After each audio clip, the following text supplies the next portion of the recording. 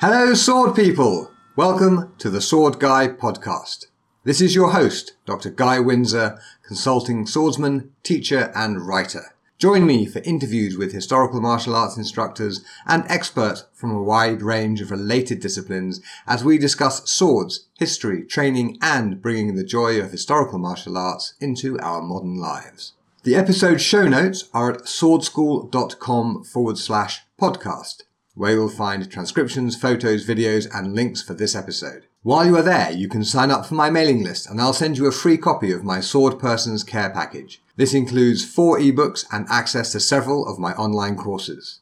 My newsletter goes out every week with updates about the podcast, my works in progress and all sorts of cool sword stuff. You can unsubscribe at any time and there's never any spam. Before we get on with the show, I'd like to thank the people who make it possible, my patrons on Patreon. It takes time and money to run a podcast, and without them, I'd have quit long ago. You can find us at patreon.com/theswordguy for behind-the-scenes content to suggest future guests and priority access to my inbox. That's patreon.com/theswordguy. I'd also like to thank Andrew Lawrence King for the Baroque harp accents that adorn the show, originally recorded for my Paradoxes of Defense audiobook project. And finally, as a sword person, let me invite you to my online community, swordpeople.com, where you can interact with all sorts of people who are into historical martial arts in one way or another, without trolls, ads, algorithms, or Russian sex bots getting in the way. It's built on the Mighty Networks platform, which means we are paying for hosting and the use of their software, servers, and tech support, so we are the customers. We are not handing over our data to be sold to commercial interests, and so there is no incentive for algorithm-driven fear-mongering to maximize time on the platform. It's as pure as social media can be. There are 4 levels of membership. Free, this gives you access to the main discussion areas and events, etc. Or, at £5 a month, you can join Support Sword People, which gives you access to all of the above, plus the satisfaction of helping to support the platform, and access to live streams and my train-along sessions. Then there's the Solo Scholars at £20 a month, which gives you access to all of the above, plus all of my online courses that can be done alone, which are solo training, footwork, breathing, meditation, and recreating historical swordsmanship from historical sources. And finally, there is the Mastering the Art of Arms level at £40 a month, which gives you access to all of the above, plus all of my online courses, such as the Complete Longsword course, Complete Rapier, Medieval Sword and Buckler, and How to Teach. There are no paid ads, no paid promotions, nothing like that, which means we are entirely dependent on the users of the platform to pay for it, so if you're thinking about joining, please do consider one of the paid options. So, if you'd like to join us and think you can behave yourself like a reasonable adult, because the code of conduct is absolute and enforced with an iron hand, which is why it's such a nice place to spend time, go to swordpeople.com and click Request to Join. It's fast, easy, and straightforward. You can get Sword People on your phone or other device by downloading the Mighty Networks app and signing in. Now, without further ado, on with the interview. I'm here today with Diniz Cabreira, who is a Kunst des Fechten practitioner at Arte do Combate, a publisher of historical martial arts books, primarily on La Verdadeira Destreza in Portuguese, at AGEA Editora, and a graphic designer. He is currently researching historical martial arts publishing and has a lot of questions for me. So, without further ado, Diniz, welcome to the show. Hi, Guy. It's a pleasure to be here. It's nice to meet you. In the pre-interview chat, you said that we have met once in person at El Escorial, which was many, many years ago. So, It's nice to kind of face to face again. So, I ask everyone on the show whereabouts they are. So, why don't we start with that? Whereabouts in the world are you? Okay, I am in Santiago de Compostela, which maybe some people know because of the Way of St. James. Yes. The medieval pilgrim path. I have a friend who did the Santiago de Compostela pilgrimage last year, and she wrote a book about it, which I've just read. So it's top of mind. Well, it's an experience. It's a nice experience, and for people who are interested in history, it's I think maybe a way of connecting with that history. Sure. Have you done it yourself? Yes, I have. Not like the long one from Roncesvalles or something like that, but maybe 2 weeks walking or something like that. Yeah. So a couple 100 kilometers, maybe? Yeah. No, more than that. Maybe 300, I think. Okay. Well, that's quite a long walk. Yeah, but it's fun. It's great fun, yeah. And I imagine there's lots of other people doing it at the same time. So yes, it's very nice to do it with people that you know, because that's an experience. But it is also very interesting to do it alone, because there are other pilgrims on the way, and you cross them, and there is this kind of connection because you're all sharing the same experience. But at the same time, you don't really know them, so it's interesting. A bit like Hima, like going to a Hima event. Sure. And if you live in Santiago de Compostela, then presumably for you, the experience of arriving there would be quite different from someone who's never been there before. Yeah. Well, of course, it's getting home instead of getting to your destination, half the trip, because you're going to get back. Yeah. Huh. I'm sorry. You just sent me off. I had an idea in my head of what we're going to talk about this morning, and you just sent me off on this sidetrack where I'm like, okay. No, come on, guy. I will bring us back to topic. Okay. So, how did you get into historical martial arts? Well, I have. The blame is on my parents, of course. It's always because of your parents. No? Sure. My father used to tell me the stories of the King Arthur and the Knights of the Round Table, all this kind of stuff. So that was always like a background romantic stuff going in my head, and I like history because of that too. And I did begin practicing Eastern martial arts, judo initially, and aikido later. But at some point, I had just finished my university studies, and I didn't have the same schedule, so I couldn't continue practicing Aikido. So I went looking for something, and there was this group of people, people my age. We were very young back then, and they were trying to set up a historical fencing group. And I said, okay, this seems interesting. Let's go take a look. And I joined them, and it really was interesting. And it's been 15 years since. Wow. Okay. Yeah. So, and is that Arte do Combate? Yeah. Excellent. That's okay. So you've been with the same group your entire historical martial arts career? Yeah, well, we did change name and reorganize a couple of times, but it's essentially the same project, or at least for me, because I am currently the longest running person in that project. Okay. It's the same trip. Yeah. Excellent. Okay. And you got into publishing how? I mean, it takes quite a lot of energy and some money and a lot of, shall we say, like desire to do it, to actually publish a book. So what made you decide, do you know what? Actually, we're just going to publish a book. Why not? Let's do it. Okay. Well, I was doing HEMA already at the time, and I was working as a graphic designer. And I have always loved the physical aspect of design, designing for paper as opposed to designing for the web or things like this. So I was actually working in the world of publishing, of professional publishing already. And when we began researching the kind of treatises that existed in the Iberian Peninsula and which times those were and these kind of things, we realized that many of them weren't readily available. I mean, sure.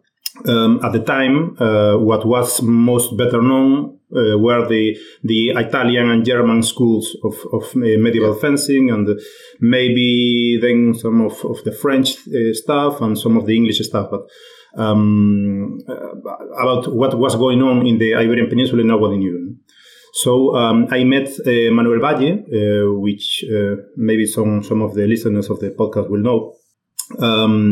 He's a medical doctor, but he has always had an interest in history and in fencing, and he was already researching the Iberian treatises, and he has written a very extensive bibliography, about 500 pages, documenting all the known books on the matter. So I met him, and I already knew Tom Puey from Coruña, from Academia de Espada, and it was like the circumstances. A group of people met who had like these very different sets of skills. I knew how to lay out books, and I was working in the publishing industry, so I was like the technical side of things. Manuel had all the theory. Tom had a lot of experience with practice.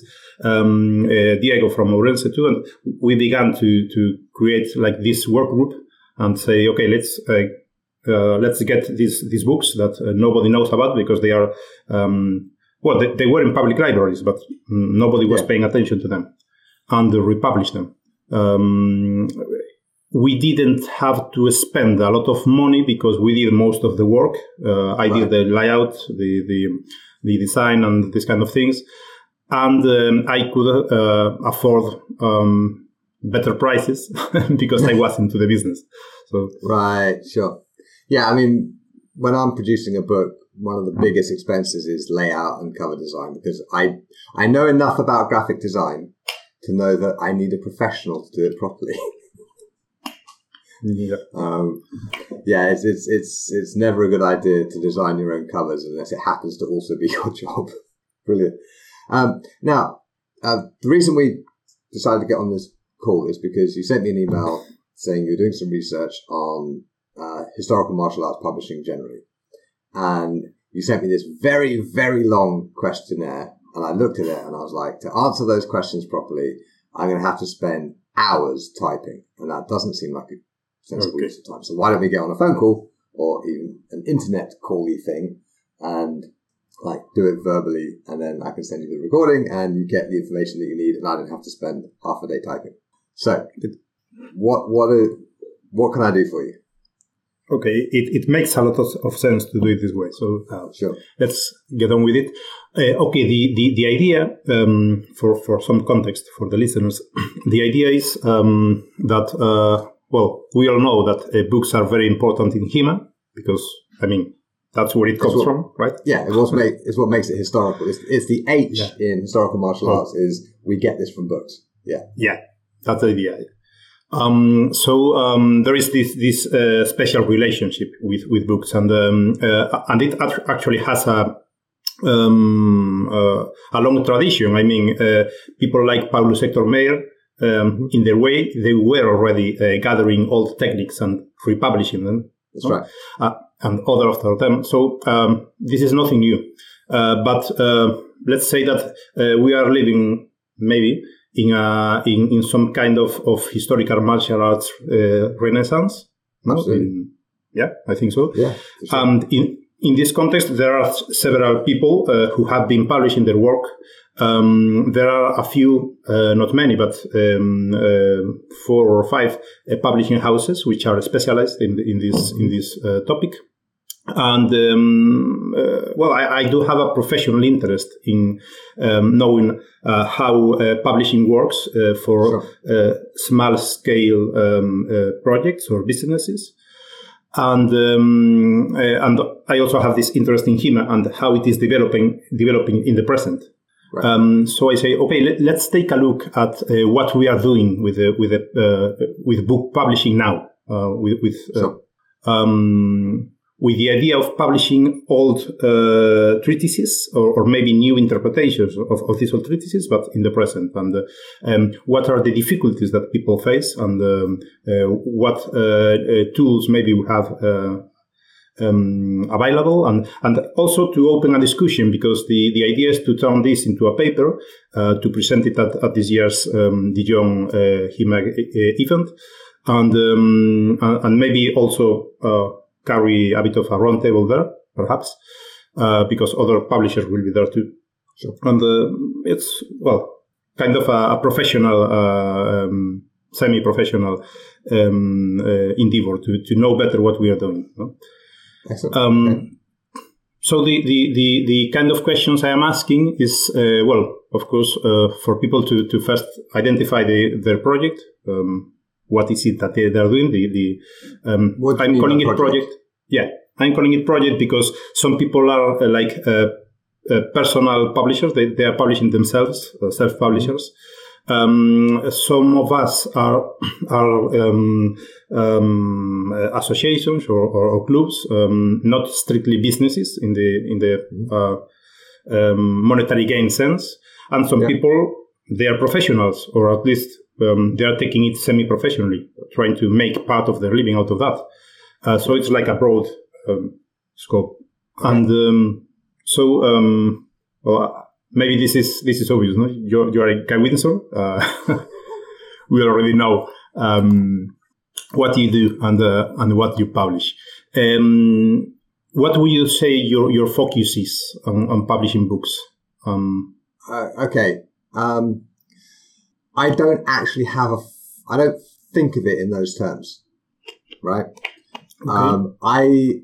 I do the work that I do, and I find out almost by accident that I have a book that needs publishing or a course that needs publishing. And I don't necessarily distinguish between one thing and the other. So, I mean, for example, last year I produced a course on how to teach historical martial arts, right? Mm-hmm. I thought that was going to be a book. And I tried to write it as a book and it didn't work. And then I produced it as a course and it worked really well. And now with the transcriptions from the course, all tidied up and everything, I have actually like 90% of a book. So it's probably going to be a book as well. But the book publishing side of things represents, depending on the year, somewhere between 40 and 60% of my income. So it is a major part of what, keeps a roof over my children's head. Okay. So I take it extremely seriously in that regard. Okay. But also, I publish stuff as the whim takes me. I'm not terribly focused and strategic about that. So for example, I realized I needed to print out the Getty manuscript, right? Because I wanted a paper copy that I could scribble on and do stuff with. And I looked at the cost of taking it to a local print shop to get printed out, and it was going to cost me about 50 quid. And I thought, hang on, this is a bit stupid. This is a lot of money just for a bunch of loose things in loose bits of paper in a shitty plastic cone binder, right? So I thought, well, hang on, I have all of the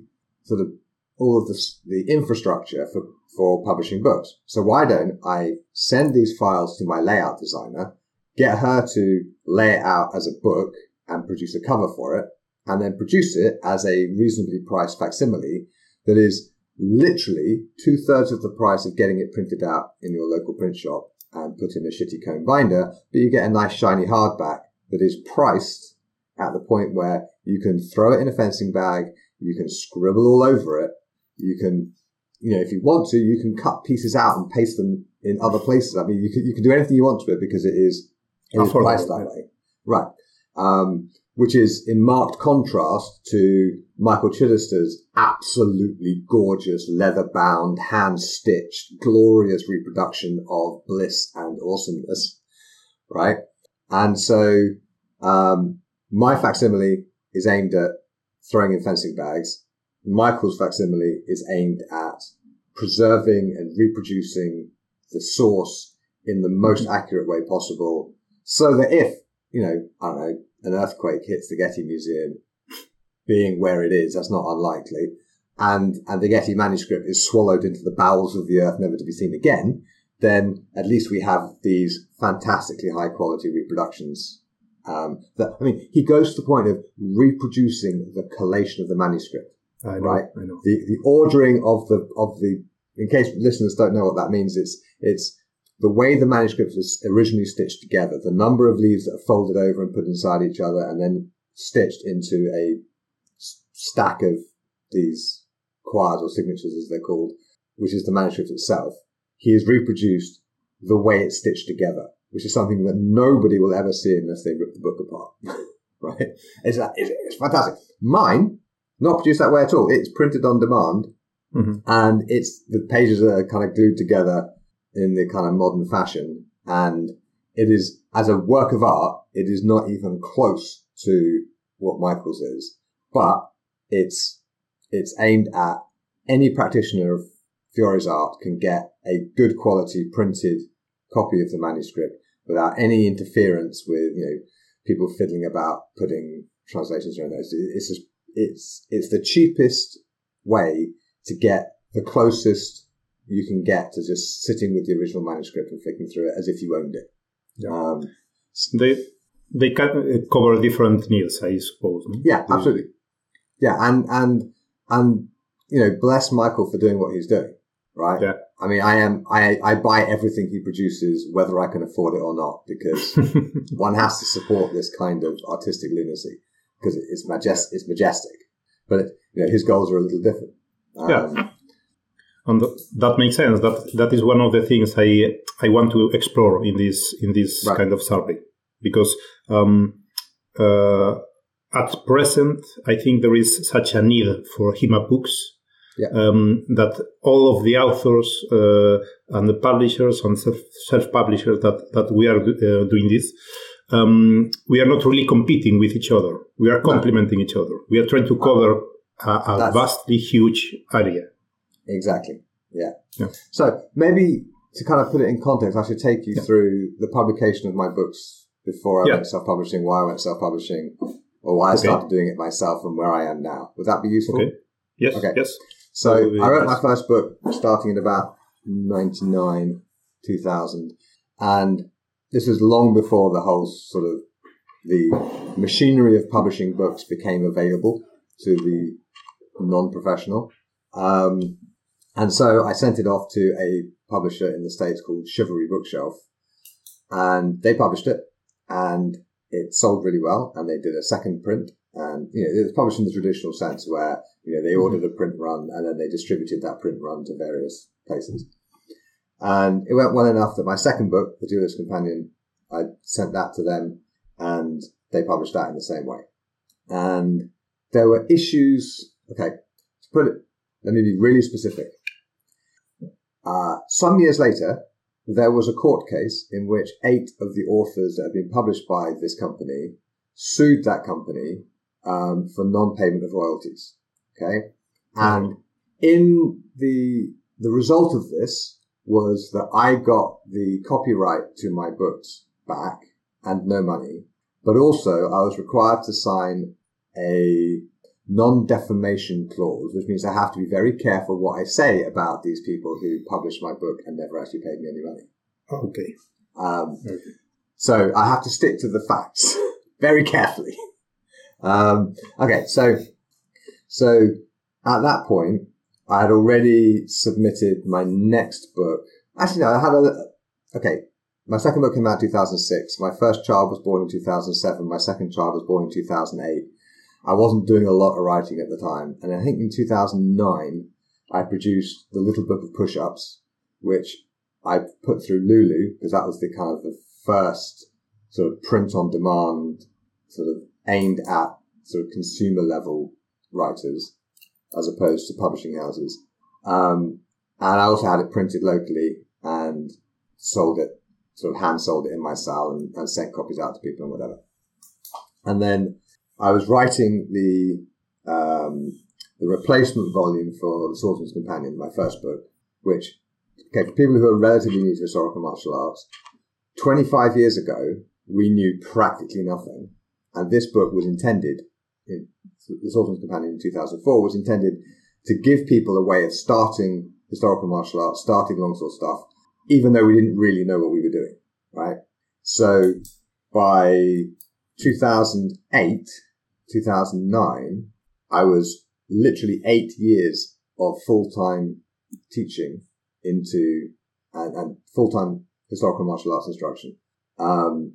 And so I'd done a lot more work on Fiore, and I had a much better idea of Fiore's system as opposed to general longsword. And so I wrote the book that became The Medieval Dagger and The Medieval Longsword. Okay, it was originally one book, and I sent it to the publisher, Freelance Academy Press, It was founded by Greg Melee, Christian Tobler, Tom Leone. I think somebody else was involved too, but I've forgotten. And they took the book. They recommended splitting out the dagger stuff, so I kind of adjusted it so that there was the medieval dagger, and then that's followed by the medieval longsword. And they were incredibly slow getting the medieval dagger out, and they were even slower with the medieval longsword, right? And so while I was waiting for them to publish the medieval longsword, I also did my first Vadi translation of Veni Vidi Vici, and I had the copyright back for Swordsman's Companion and the Duelist's Companion. So I thought, well, I'll just self-publish these. Why not? So I did a bit of research and whatnot, and of course I had a company in Finland, which was like the business side of my work life.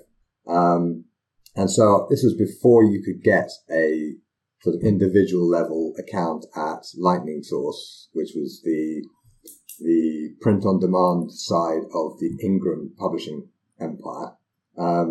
So I had a commercial account with them, and I started producing. I found a graphic designer who relayed out and put new covers on Swordsman's Companion and the Duelist's Companion, and I published those.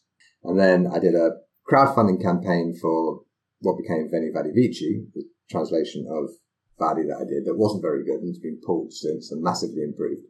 And so by the time I'd been waiting 2 years from sending in the finished manuscript and all the photographs, by the time I'd waited 2 years for Freelance Academy Press to publish the medieval longsword, I had already published 3 books myself. Literally, in the time that they failed to publish 1, I had published 3, and I thought, fuck this is ridiculous.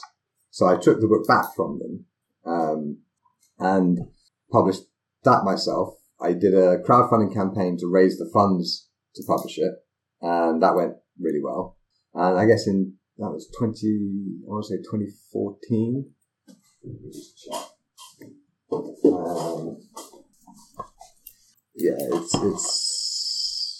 Yeah, 2014. So, Medieval Longsword came out in 2014, and at that point, I had, under my own roof, as it were, I had the Swordsman's Companion, the Duelist's Companion, Veni Vidi Vici, then the Medieval Longsword, so that's 4 books, and just the Swordsman's Companion by itself made me about $10,000 in the first year that I published it myself. Okay. Right? So I was like, hang on. This is much better for me than getting somebody else to publish it. Because what does the publisher do, right? They hire a layout person, and they hire an editor, and they hire a cover designer, and they edit the book, and they put it together, and they put it into various print distribution systems. I could do all that myself and actually make a significant income. And remember, historical martial arts are my profession, right? All of my income, all of it, comes from historical martial arts related activity like teaching classes, writing books, producing online courses, and so on. Yeah. So by 2014, I really didn't have any interest in getting some other company to do what I could do perfectly well myself with some paid help. And then I have control of the book. So, if I want to do a rebrand, change the cover, change the blurb, try an advertising campaign, all that sort of stuff, I can do all that without having to argue with the so-called publisher. Yeah. I think that makes total sense. And I think many authors are discovering that. Yeah. And the thing is, to my mind, there is absolutely a role for publishers, particularly in the historical martial arts space, right? So there are, particularly, for example, for authors who have a day job, and historical martial arts are their interest and their hobby, and they've written a book. I mean, classic example would be, for example, Dirk Hagedorn. He's got a day job, right? And he produces these stunning books. He's also a graphic designer, so he has a hand in the layout. Mm-hmm. But it doesn't make sense, really, for him to go through the hassle of publishing it himself if there's a professional publisher that will do it for him. Also, if you're a career academic and you get your income from getting the next academic job, like a professorship or a lectureship or whatever, your books only count if they're published by the right kind of publisher, right? Yeah. My books would not count in that regard because they're not produced by an academic publisher. Yeah. So if you're publishing for sort of career purposes, you need to go through a publisher. And if you're publishing as a hobby and you don't need to make any money out of the book, then it makes sense to go through a publisher. But if you're trying to make a living in the historical martial arts space, I think it makes a lot more sense to do it yourself. Yeah, or even if you have the skills, because not everyone has maybe the same kind of skill set or ability that you may have. Yeah. But I didn't have those skill sets. But right? Maybe you have the ability to learn them. No, because my primary skill set is hiring good people. I mean, that's literally. But again, I didn't find my graphic designer who does my layouts. I asked friends, and a friend of mine knew someone, and so I hired them. And likewise with, the actual process of publishing, once you have the print files and the ebook files and the cover files, it is just admin work. It's grunt work. It takes a lot more skill to market a book than it does to publish a book, right? Publishing, I taught my assistant how to publish a book in a morning, right? Mm-hmm. Once you've got the files, okay, you need to upload it to here and you need to put this metadata in there and that metadata in there and this blurb in there and this blurb in there. And, there are plenty of people with that skill set, so that can be hired out as well. And then it's the real difficulty comes in selling the book, not in actually getting it from, I have the files, now I need to put it into production. Okay. We do have a section of the questions which are related to sales. Maybe this is a good point to tackle them. Okay, sure. Yeah. So if the hardest bit is selling the book, how do you do it? How do you go about it? Before I answer that specifically, I should highlight that I got into this space very early and my first book sold really well without me doing anything. Okay. And this is largely because there wasn't any other book on the subject. Yeah. And so I have benefited from getting in very early, which is something that someone coming into the space now can't do. Okay. So, anyone listening who is thinking about doing this, you can't reproduce the early part of what made it relatively easy for me. Okay. But the key things for selling the book, it needs to be professional. It needs to look professional, right? Professional cover, professional interior, or at least professional looking interior. It needs to be indistinguishable from a commercially published project.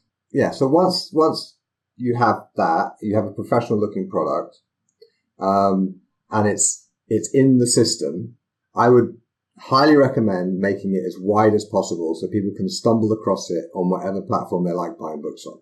Okay. There are exclusive options you can go with, like, for example, Amazon's, Kindle Unlimited, I think they call it, or Kindle Direct, something like that. Yeah. I never do that because my goal in publishing is to make it as wide as possible so that anyone can find it. Mm-hmm. Then, you have to find out where the people are who want to read your book or who are likely to want to read your book. And you have to go to where the people are, right? Which back in the day was Facebook, Twitter, Instagram, places like that, right? Okay. The problem I had with the whole social media marketing thing is that social media and my brain do not get on very well. And I have massive ethical problems with the business model behind Facebook, Twitter, and so on. Right. So the received wisdom, which has been true for at least 100 years, is the money is in the list. Okay. And what that means is your income will come from the people on your mailing list. Back in the old days, that was paper mailing. These days, it's emailing, but the money is in the list. In other words, you need to start a mailing list, and you need to get people onto your mailing list who you can then tell about what you're producing. Now, people don't want to join a mailing list generally just to be told what to go and buy. There needs to be a bit more to it than that. And there are lots of really good resources out there for how to start and run a mailing list. Probably the best is a book called Newsletter Ninja. But the best overall sort of information on how to market a book is a book by Joanna Penn, who incidentally is the friend of mine who did that pilgrimage to Santiago de Compostela. Okay. She wrote a book called How to Market a Book, and it's fantastic. It's maybe a little dated now. Some of the specifics may not still be workable. I mean, it's always the case when you're talking about anything done on the internet. Like, this company you recommend today is gone tomorrow. Yeah. But the principles that she recommends have been basically how I have made a living since I read that book in about 2015. Okay. So, I mean, basically what it boils down to is content marketing, which is you produce stuff that people like for free. Mm-hmm. People who want more free stuff exchange their email address for the free stuff. So they're now on your mailing list. And then once they're on your mailing list, you give them more free stuff, and you talk to them, and you're nice to them, and whatever. And then when you have something that you want them to go and buy, you tell them about it, and they dash off and buy it. Now, to my mind, the gold standard in that kind of marketing, I know I'm doing my job properly in that regard when, let's say I've produced an online course and I send an email out to my list saying, go buy this course. I get people emailing me back to say, thank you for letting me know. Right? Okay. Because the essence of marketing really is tell people about things they want to know about. Right? Imagine your favorite band was coming to Santiago de Compostela and they were going to be playing a gig and you didn't hear about it, but the lead singer dropped you an email the week before and said, Diniz, we're doing a gig in Santiago. You've got to come. Here is 20% off the ticket price. Go. Right? Yeah. You wouldn't be like, who the fuck is this bloke telling me to go to his bloody concert? You'd be like, oh my God, that's fantastic. I'm so glad I didn't miss it. Right? Yeah. That's what ethical marketing is really about. It's not persuading people to buy something they don't need. It is letting people know that the thing that they want is available. And maybe making it noticeable over the noise, the background noise of everything. I mean, we get ads for lots of stuff. Yeah, and this is also where a newsletter works really well because social media platforms are inundated with ads. Now, I do use ads on Facebook because they work, which is annoying, and I have to kind of hold my nose every time I pay Facebook, like give fucking Zuckerberg more of my money. But the thing is, there are a lot of people who are on Facebook or whatever who aren't yet in my ecosystem, and I need, because of the way Facebook works these days, I need paid ads to reach those people, to rescue them from Facebook and get them into my ecosystem, which is much nicer. So yeah, I mean, the fundamental trick of marketing is being heard, and the best way to be heard is to produce quality content that people like and share, but not that kind of, like and subscribe. Yeah. Click that button down below. None of all of that shit. But just, if you write something that is valuable to people, some people will eventually find it and then they will go, oh, that's so cool. I will share it. And then they share it with their friends. It's producing the real stuff, real content. Yeah, exactly. Valuable things. And like for content marketing, good content is useful on its own. Yeah. It's not, you don't give them half of an exercise and they have to pay for the second half. You give them all of the exercise and then say, if you like that exercise, which is, I don't know, strengthening your quads or whatever, then you might like this set of exercises, which is our complete leg program. There is more of this, Exactly. Like, I did a translation of Fiore's longsword material, which I produced as a book called From Medieval Manuscript to Modern Practice. About 80% of that book is available for free on my blog, right? In a kind of second draft level, should we say. So it's got the transcription, translation, my commentary, and a link to a video for people to go and do it. And it's most of it, so all of the Sword in One Hand, Guards and Blows, and the Zorgalago section, all those 3 sections, all of that content is up on my blog, right? And it's free. And people can just go and they can do whatever they like with it. It's theirs. I didn't get round to publishing the Strethel section on my blog because I had it all ready quite quickly. And I was like, oh, hang on, I'm ready to do the book now. So I just produced the book. So each one of those sections, so Sword in One Hand, Mechanics, Guards and Blows, Zorgalago, Zorgastretto, each one of those is available as a separate ebook on Amazon, but it's all available together as From Medieval Manuscript to Modern Practice, The Longsword Techniques of Fiori de Liberi, as hardback, paperback, and ebook, right? Because people will happily support authors who are producing stuff that they like. Yeah. It doesn't have to be novelty. It doesn't have to be, well, I will tell you the translation of the first half of this sentence, but you want the second half, you have to pay me. Yeah. No. It's like, here is the stuff. It is free, but if you want it in a convenient form, go buy this book. Or if you want it in a convenient form, go buy this course. Or a nice one. Sometimes, well, at least I do, and I know many people do. We buy books just to have them there. Yeah. Somewhere nearby. Absolutely. And then, nothing wrong with that. I know one guy who every time I bring out a book, he buys 2 copies in hardback, one to keep pristine and one to read. Bless you, Sven. You are my kind of reader. Okay, so that has been very thorough and very interesting. I loved hearing your thoughts on particularly on how to market the book, because I know I am already getting feedback from some authors for this survey, and I know that many just put the book out there in whatever platform they are using. It is available, but if people don't know about it, it gets to very few people. Yeah, and one thing I've tried is going on people's podcasts and talking about my books and stuff, and that can work. Mm-hmm. But honestly, it's the content marketing approach is probably the most effective for non-fiction, and even for fiction. I know plenty of fiction authors who have one book that's in a series. They write in series. First book is free. The second book is free if you sign up to free and widely distributed, so people can get it and they read it and they like it. And they get to the back of the book and it's like, oh, I want the second volume. Oh, I can get it for free off the author's website. They go to the author's website, they download the book for free, that puts them on the mailing list, and then they go buy volumes 3, 4, 5, 6, 7. Right? So the first 2 volumes are effectively free. And again, that's a good model if you write in series, and it's a good model if you have all of that extra material.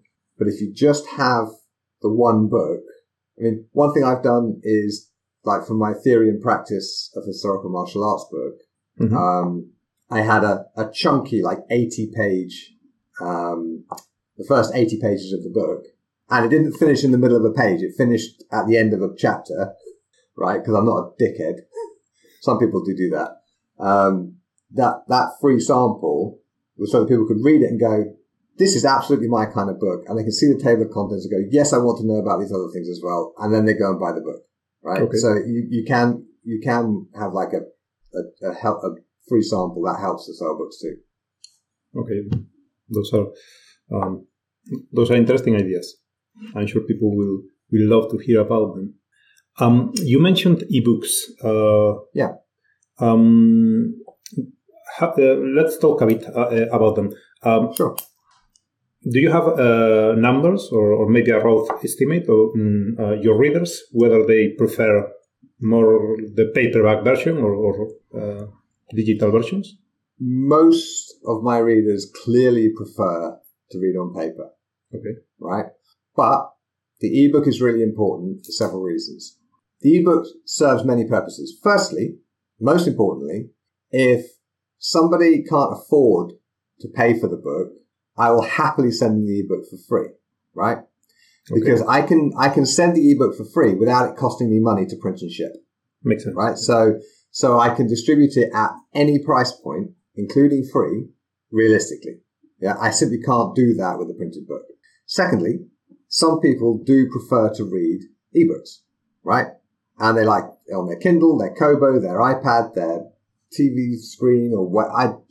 It's really not down to me to tell readers in what format they should want to read my book, right? So I think that every book should be available as an ebook, and if it isn't, there's something wrong, right? Something is gone wrong, because the information in the book, if it's worth the effort of publishing it, it should be published in every reasonable format, which is also why I'm in the process of producing audiobooks. I've got an audiobook of Theory and Practice. I'm working on an audiobook of, I'm also doing a rebrand for the Windsor Method, because absolutely nobody bought the Windsor Method, the Principles of Solo Training. So I'm rebranding it, new title, new cover, and making an audiobook as well. And hopefully that will do a bit better. Okay. But the critical thing with ebooks is they are just so easy to distribute. And here's the thing. People worry about piracy, right? And let me just knock that on the head right now. Obscurity is a problem. Piracy is not. Okay? Because the most pirated books are the most popular. And actually, Neil Gaiman did this experiment where he released, his book was released in Russia, and he took a PDF of the book and released it himself on a pirate site, right? Okay. And a whole bunch of people downloaded it. Something like 80,000 people downloaded it. Sales of the actual book in Russia went through the roof. Okay. Right? Because, the sort of person who will download your book for free and read it for free on a pirate website, firstly, is not your customer anyway. Mm-hmm. Secondly, might become your customer if they can see the content. And so when they pirate the book, they read the book, they go, oh my God, this is amazing, love the book, and then they go buy a hardback perhaps. Or maybe they just don't have any money. But in 3 years' time, when they get a decent job, they go, oh my God, these books, I'm going to go and, this author's brought out a new book, I'll go and buy that one. Yeah. So piracy, when I notice piracy, I do fire off a legalistic email and pull it down, but that is only for one reason, which is you have to protect your copyright to maintain your copyright. So if somebody can demonstrate that I have copyright on something and I'm not protecting that copyright, then it basically makes it possible for people to do all sorts of other things with my content, which I may not approve of. Okay. So I think ebooks are really important. But also, there's, are you familiar with the concept of price anchoring? Right, I produce all of my books in ebook, paperback, and hardback. Yeah. Primarily because the hardbacks don't sell very much, but they're very profitable. You make a lot more money on the hardback than you do on a paperback. Okay. The ebook is the cheap end. The hardback is the expensive end. The paperback is in the middle, right? Mm-hmm. So if it's 10 for an ebook and 25 for a paperback and 45 for a hardback, the hardback makes the paperback look cheap. If it was just paperback and ebook together, the paperback would make the ebook look cheap and the ebook would make the paperback look expensive. Okay. And both of that is bad, right? That makes sense. Yeah. Yeah. So by producing it in all three formats, that's maybe one reason why I make most of my book money comes from paperback sales. Yeah. Because that's where the anchoring works. Okay, that's interesting. When you produce the ebooks, do you use like an automated conversion from the from the layout of the paperbacks or the hardbacks, or do you lay out them specially? Here's what I do. Most of my books are laid out by a professional book designer called Beck Picard. Mm-hmm. And Beck sends me the interior print files and the ebook in EPUB, PDF, and Kindle format, right? Okay. And how she produces that is her business, frankly, literally. I pay her. And she sends me these files, and that's that. But I also, for books that don't require sophisticated layout, I use a program called Vellum, which automatically produces the interior print files at whatever size you want and ebooks in whatever format you want.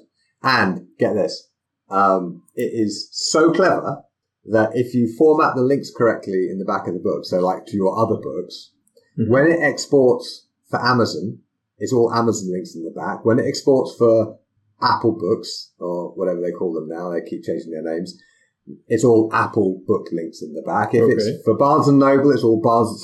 So wherever the customer buys the ebook, the links in the back to go and buy all the other ebooks is on the same platform, which is genius. Yes, but I've moved away from that altogether anyway. Because what I do now is I am most interested in getting people onto my own store to buy direct from me, right? For two reasons. Firstly, I make a lot more money per sale, right?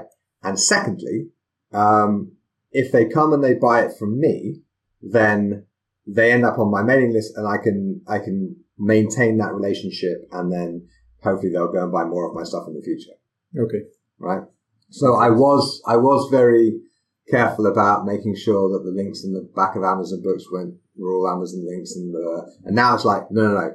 All of the links are going to be, I haven't processed my back catalogue for this yet, but all of my links will be to my store so people can come and buy my books from me because it's better for me.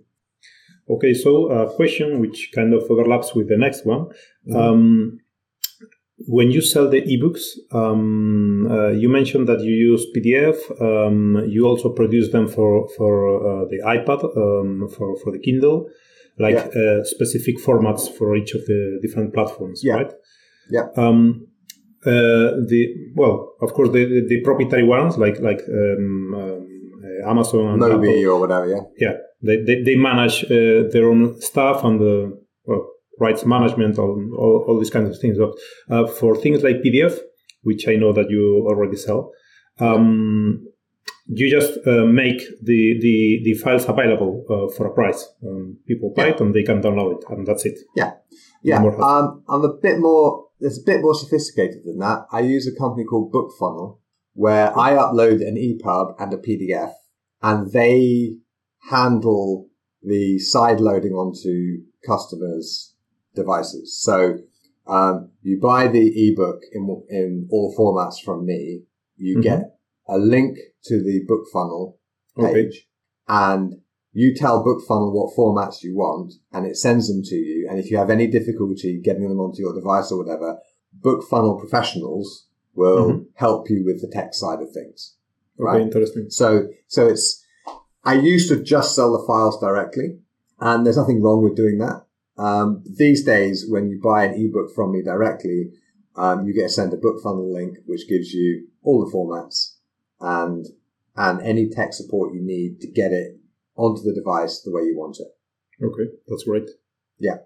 Because, there's all sorts of, every device is a different size and prefers a different form. And there's a million different little technical things that could go wrong.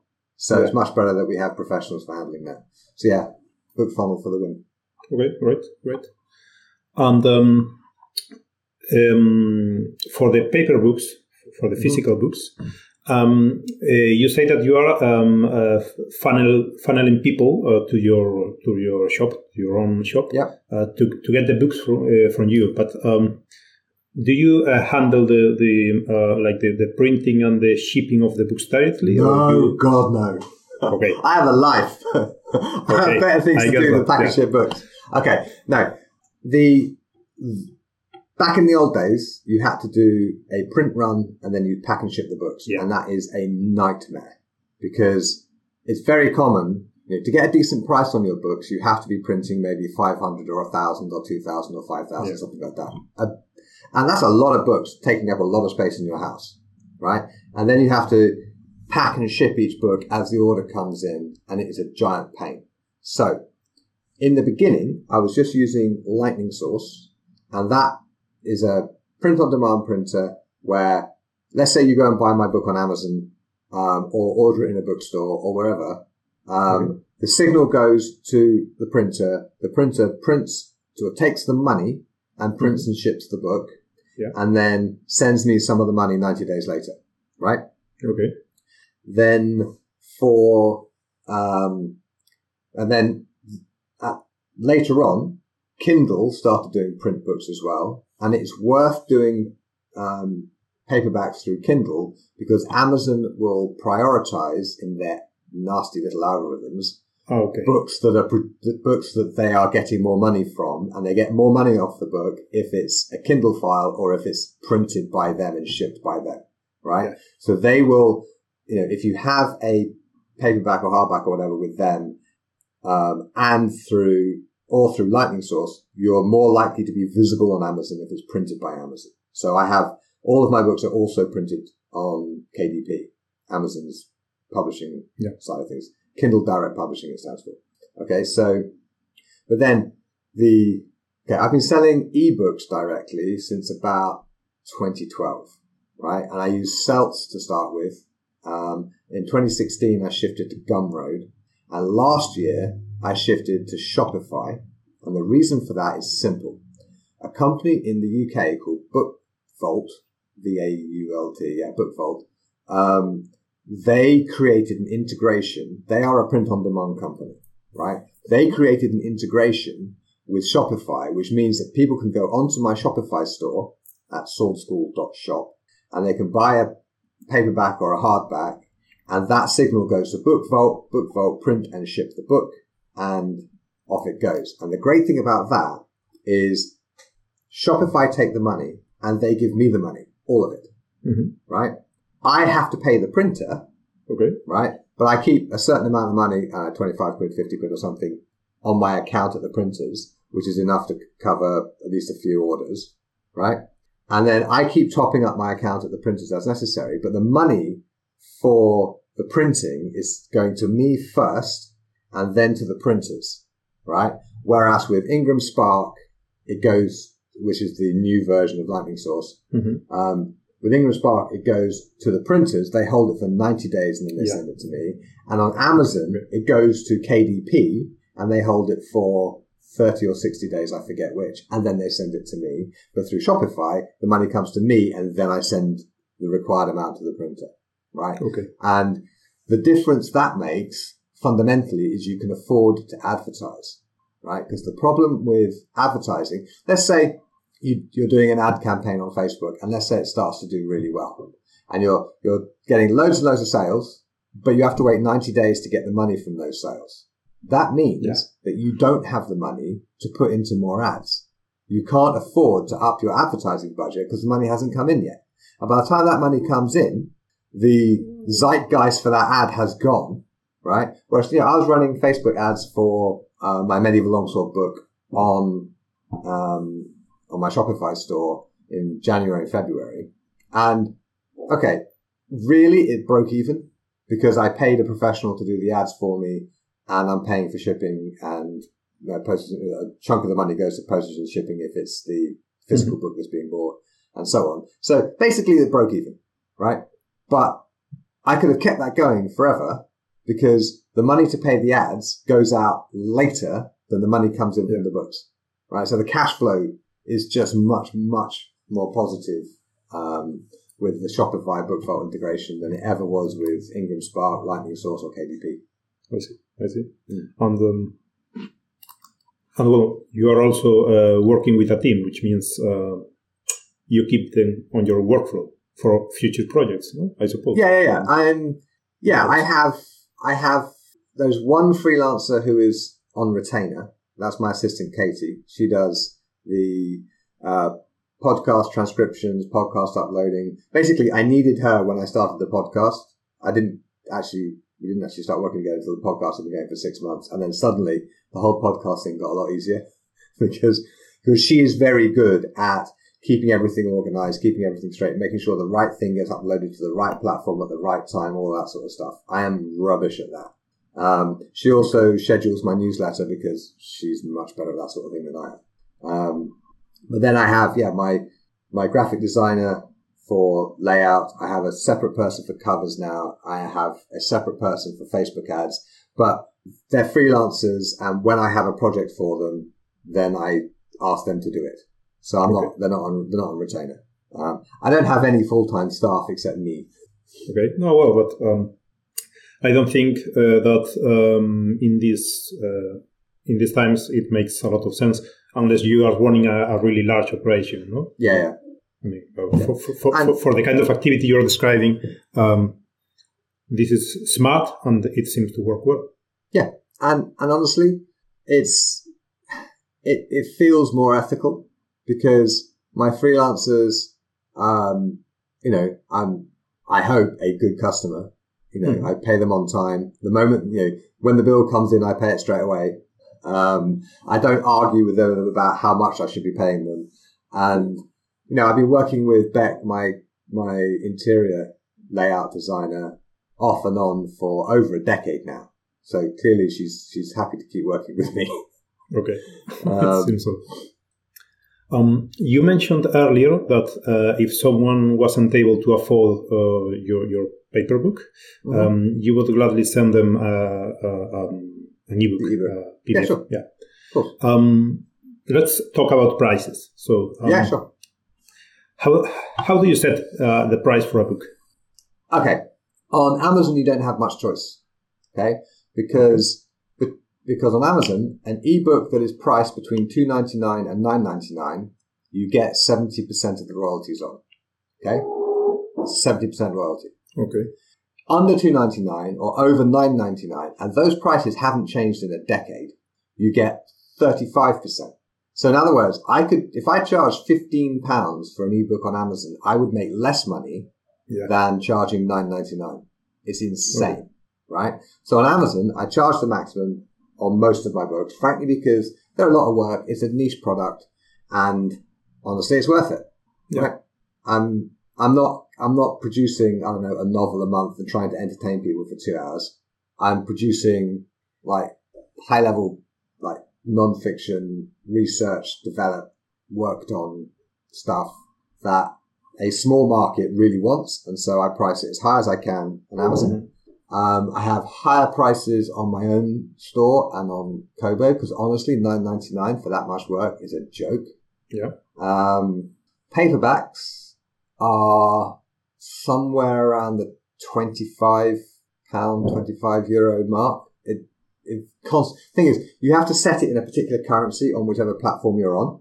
And the way that it converts to local currency is a little bit different every time. So it's like, I don't know. Black magic. Yeah. Yeah. So the thing about paperbacks is they need to actually have a good margin on them. And when I was selling the paperbacks through, as I still am, through Amazon integrated with KDP or through whatever other bookseller integrated with Ingram Spark, I'm not getting anything like all the money. So let's say £25 is the sale price. Amazon will take maybe 10 and the printing will be maybe 5. And so 90 days later, I'll get maybe 10. It's actually less than that, right? On Shopify, my own store, I make significantly more per book, but it is much more expensive to get people onto the Shopify store in the first place. Advertising costs and that kind of stuff, right? Okay. So the cost of sales is higher on Shopify when I'm selling direct. So the margins, I keep the price about the same. So the margins are much, much better, but more of that margin is going towards actually getting somebody onto that website. Yeah. I understand. Yeah. It makes sense. And hardbacks are fantastic because they don't cost that much more to produce, but you can sell them for a lot more, right? And I am shameless about my hardbacks being expensive because that's what they're supposed to be. Yeah. They are, the hardbacks are there so that people who really want to support my work and can afford to do so can pay much more for the same book, right? Yeah. And they get the shiny hardback and that's lovely, right? And there are cheaper options if they need it. Exactly. There are cheaper options if people need it. Yeah. Including email me and I'll send you any book you like for free. Okay. That's great. So just to make it clear, you don't set the price of the book based on the book itself, but more on how the market defines prices. for that kind of product. I mean, there are one way to set a price is you look at the production costs and you add a margin, say, I don't know, 100% of production costs, so you double it, or 50% of production, whatever, and that's your price. That is the stupidest way to price anything that the world has ever come up with. I mean, it makes no sense at all, right? A book is worth what someone wants to pay for it, right? Yeah. I mean, my 1610 Capaferro, I can get that information for free on the internet, but I paid more for that than I did for a car because it's worth it to me to have that physical object in my house, and I fucking love it. And it's a fantastic thing, and I'm not sorry at all, right? But so the value of the book to the reader, when you think of books generally, right? A book that really helps you with a problem, or the book that gives you 6 months or a year of stuff to do in your favorite hobby or whatever, that's worth an awful lot more than the cost of a paperback. Yeah, it is. Right? Yeah. So, with paperbacks, I try to price the value. But honestly, the best, all books suffer from a price anchoring problem in that when you think paperback, most people think mass-produced fiction title at, say, $8.99 paperback, right? Because that is printed in China in print runs of 10,000 or 20,000 or whatever. Yeah. The unit cost to the publisher is about 50p, right? It's insane. But a specialist non-fiction, like, for example, an academic book produced by an academic publisher, can easily be 60 or 70 quid.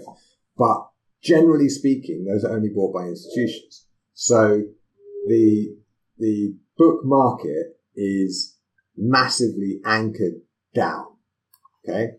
Which is why I can charge $300 for an online course that has the same content as one of my books, that the paperback would be literally a tenth of the price. Okay. Yeah. Because the courses are anchored much higher. And it has nothing to do with the cost of production, and it has nothing to do with how long it takes to produce. I mean, I could produce a course in a week, and I could produce a book in a year, right?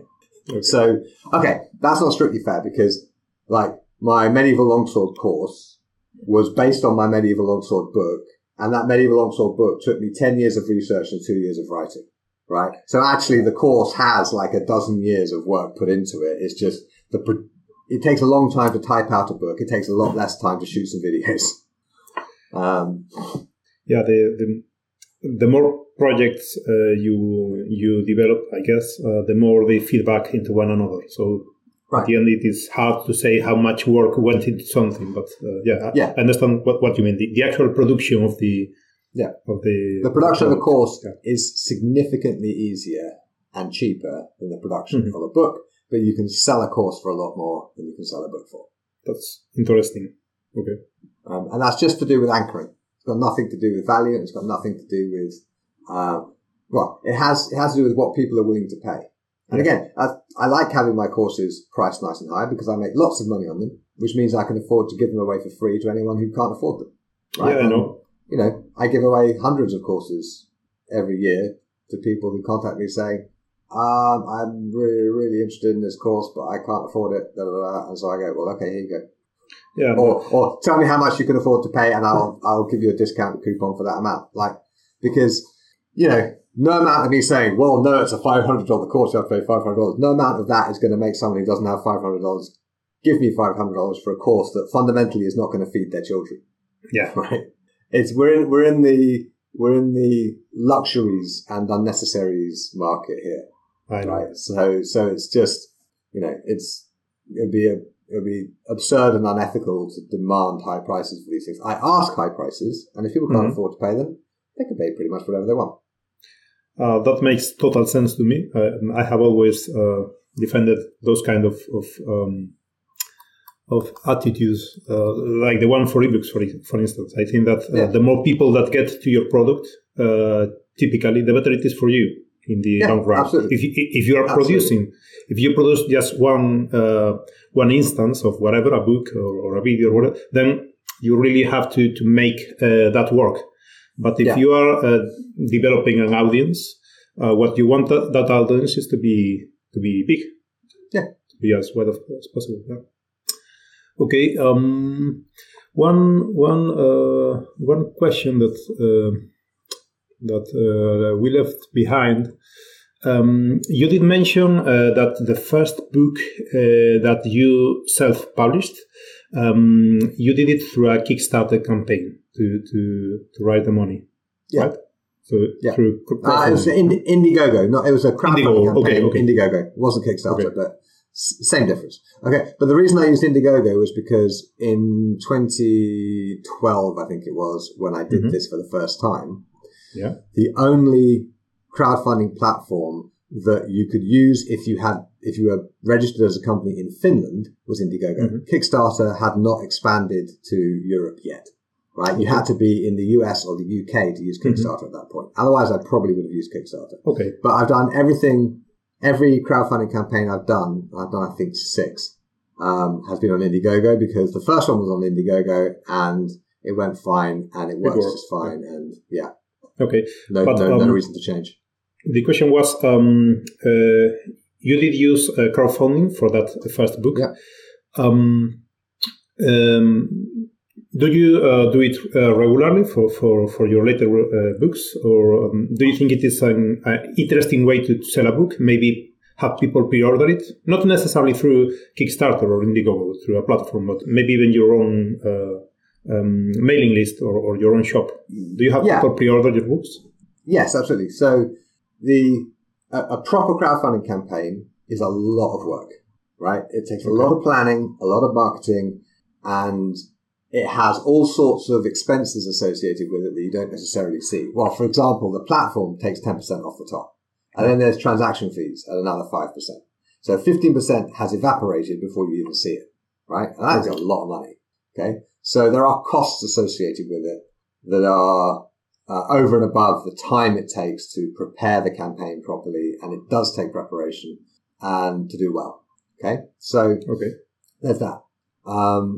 I routinely these days, when I've finished a book, I put the hardback on pre-order, and people who pre-order the hardback get the current draft in its basic form as a PDF, just so they can read the book if they want straight away. And when the book comes out, I go into the back end of the print-on-demand service and I have their books printed and shipped, right? And it works pretty well because it's not nearly as, what's the word? It doesn't raise nearly as much money as doing a crowdfunding campaign, but it doesn't take nearly so much time, and it doesn't have all those absurd additional expenses associated with it, right? Okay. So I would make more money if I did it through a proper crowdfunding campaign, but I make enough money to cover basically my freelancers' costs, layout, cover design, that kind of stuff. I make enough money to cover all those costs, plus something over, which sort of helps me see the book through to being published. Okay. I would only start a crowdfunding campaign or pre-sell the book when the book is actually written. So basically when it's out of my head and it's off to the professionals to turn from whatever format I've written it in into something that can be printed and shipped. Okay. Right? So I don't want the pressure of having sold a book I haven't written yet. Yeah. That's a good way for authors to go mad. Yeah. Doesn't seem like a good idea. Yeah. Although it's how the industry works. Most books in the commercial publishing industry, you sell the book proposal and then you write the book. So you've been paid to write the book, right? Which is too much pressure. Then you get these books and series which never end or never get finished, right? Yeah. Okay. So you would say that some form of pre-order is a relevant part of your publishing cycle to finance the physical production of the yes, absolutely. Yeah. And I've also done it I produced an audio book of George Silver's Paradoxes of Defense, and I had 2 professional narrators, one doing original pronunciation, one doing modern pronunciation, and that was a lot of money. and it was very speculative, and it's way outside what I normally do, and so I thought I better crowdfund that to make sure I can actually pay these people. Okay, yeah. Makes sense. And I did the same for my card game, because again, I had no experience producing a card game. So we had the game design was basically finished. The basic artwork concept was done, and we had the artwork for 3 or 4 cards, maybe 4 or 5. So we had the game mechanics. You could play the game already. And we had the artwork concepts done. So basically what we were raising money to do was produce the artwork and get these decks printed and shipped. And we raised so much money, we also did a couple of expansion packs and 2 extra characters. Right? I remember that, yeah. Right. But that needed to be crowdfunded. And so I knew we'd need about 20,000 to produce the first 2 decks. And so I set if we don't reach 20,000, the decks don't get made, because there's no way I could afford to put that kind of money into a game that wasn't going to sell. So, for that kind of speculative project where if I don't have the market for it, I can't produce it. That's where the formal crowdfunding is super useful, right? Okay. Because if you don't reach a target, you don't have to make the thing, right? But with books, where it's basically my effort, most of the work is me doing it. I'm writing a book at the moment that if 10 people buy it, I'll be surprised, but I don't care. And I can produce that book that 10 people might buy. And it doesn't matter because, it's simple enough that I can lay it out myself, so I don't have to worry about layout costs. I can get a cover on it for a few £100. Mm-hmm. And so I'm writing the book because I need to learn the thing that's in the book. Yeah. Right? And so, there's no risk. The risk is just my time, and I'd spend my time doing this anyway. Yeah. But where I need professionals to do most of the actual heavy lifting, that's where I would depend on a crowdfunding campaign to make sure that there's a market there that will actually pay these professionals for me, because, I'm not sitting on, shitloads of cash that I can just spend on idle projects. I didn't push you that line of thought that you just mentioned, but you did say it at the beginning when we were talking about the focus of your work, why you do the books you do. And I think that is something that we are going to see when we have all the answers of the subject together. I think, and it is not a surprise, most of the people who are publishing books in HEMA today, they are doing it because they need that book. Yes. They needed to work with that book, and the actual publication of the book and making it available to others, it's almost like a side effect of the work you're doing in the book. Yeah. I mean, the reason I wrote The Dueller's Companion is because I was getting very serious about getting a proper interpretation of an Italian rapier source done, and I picked Capoferro, and I thought, right, okay, I need to create a proper syllabus for Capoferro. And so I thought, I'll just write the book then. So I wrote the book to basically structure my research and present my findings. Yeah. Right? And the fact that a whole bunch of people found it really useful and learned rapier from it is just a bonus. Yeah. I can understand that. Yeah. We have talked about how you announce your books and how you talk to your audience, I think. Mm-hmm. Let's move on from sales then.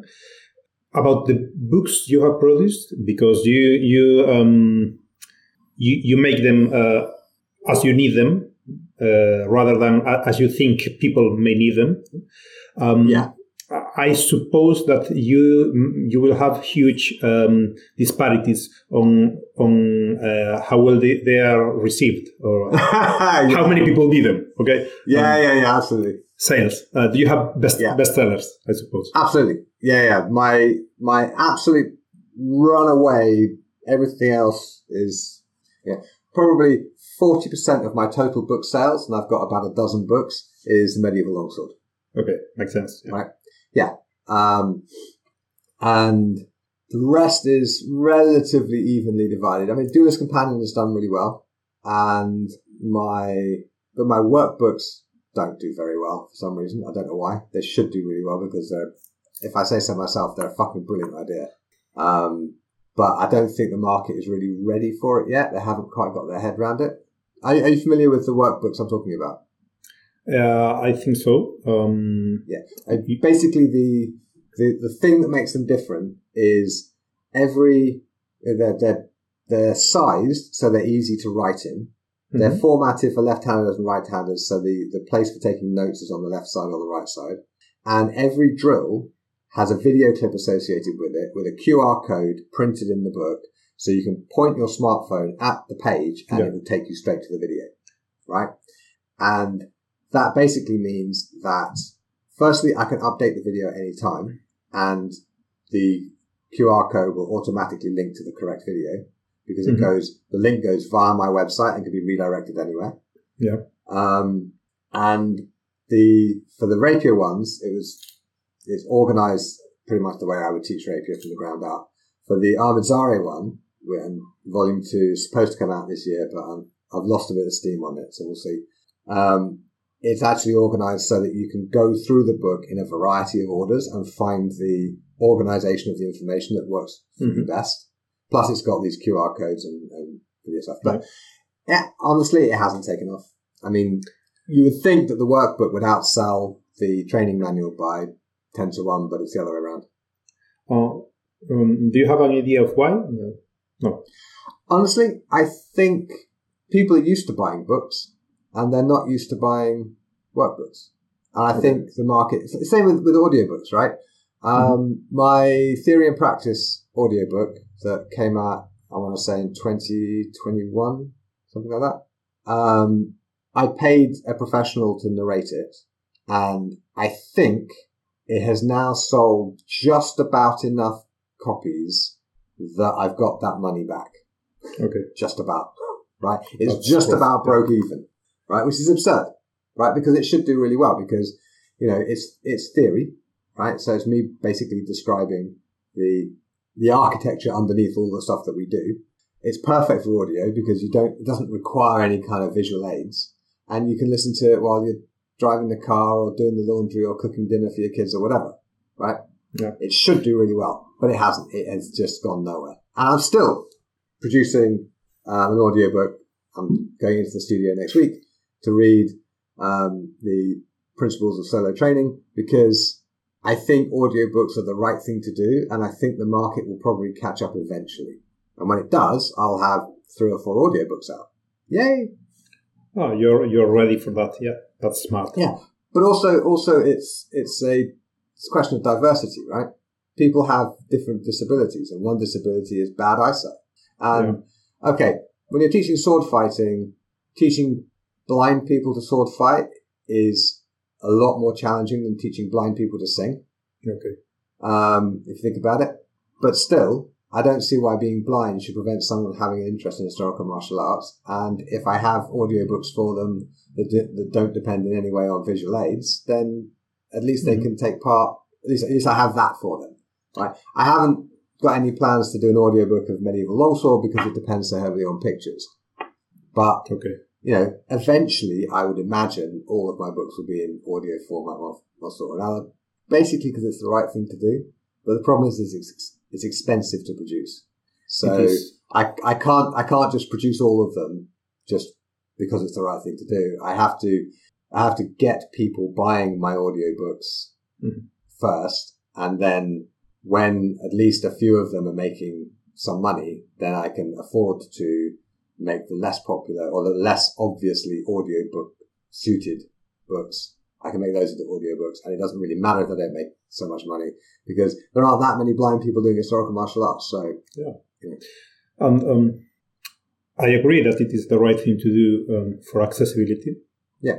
But you also mentioned a very frequent use case is that we all live busy lives, and maybe we need to do the cooking, or maybe we need to work in our work day, laying out books for someone else.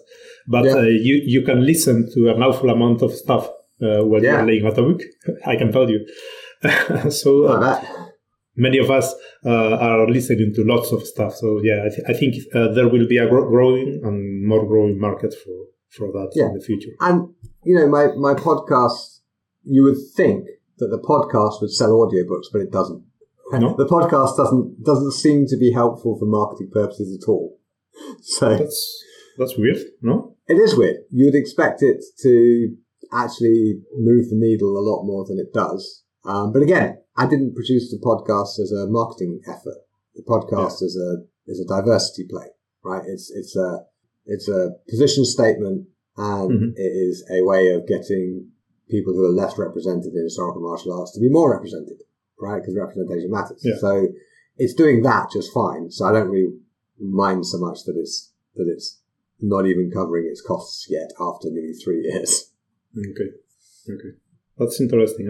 I would have thought that it would have helped, but and it's early days, right? There's 150 episodes out, and we are close to 100,000 downloads as measured by the podcast app thing, which is not a very accurate measurement. It's probably out by at least 10%.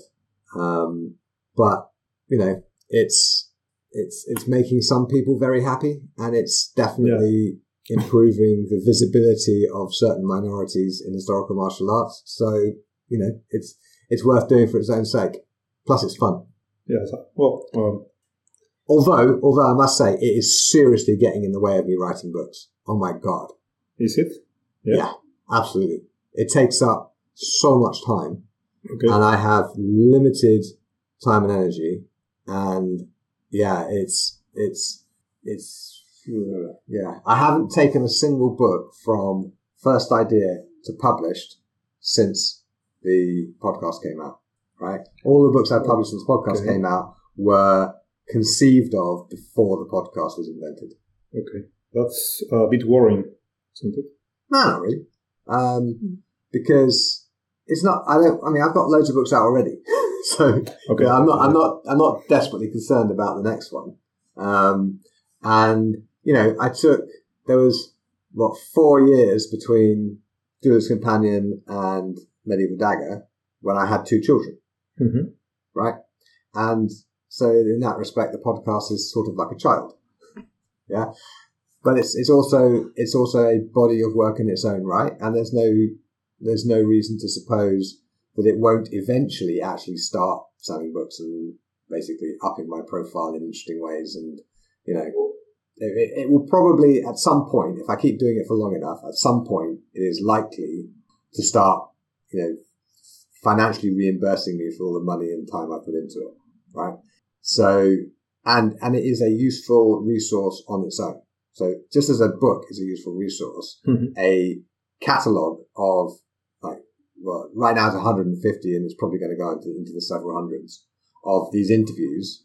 It is a body of work that is of use to the community. So, I can't regret not getting, Longsword 4 out.